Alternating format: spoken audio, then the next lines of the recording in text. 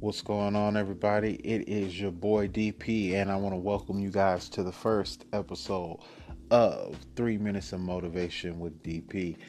Today, we are going to be talking about, I'm actually going to be asking you guys a question today. And the question is, what is your legacy going to be? What is your legacy going to be? I have a firm belief. You know what? Actually, let me start off by saying, it is my desire that this is going to be a open dialogue. So I'm actually going to open this up and make this where, you guys can call in, or not call in, but record in, ask questions of me, leave comments, whatever you guys want to do. I want this to be interactive because I want to know from you guys, as much as it's my desire to motivate and inspire from you guys. I think that it's good that we have dialogue. Because I do believe that that is where motivation and inspiration and everything comes from, and that we can grow and learn and flourish from each other, right? But what I want to ask you guys is, what will your legacy be when everything is all said and done? I have a belief that our gifts, talents, and abilities are not here for us.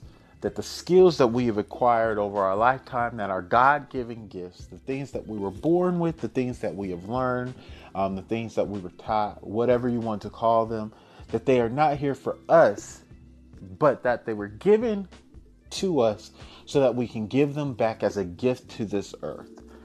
And so I want to know, what is your legacy going to be?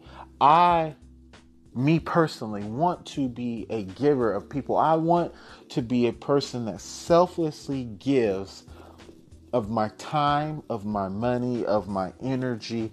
I want to be known as a person that has literally grown and taught leaders. I want to be known as that person that has helped people help people.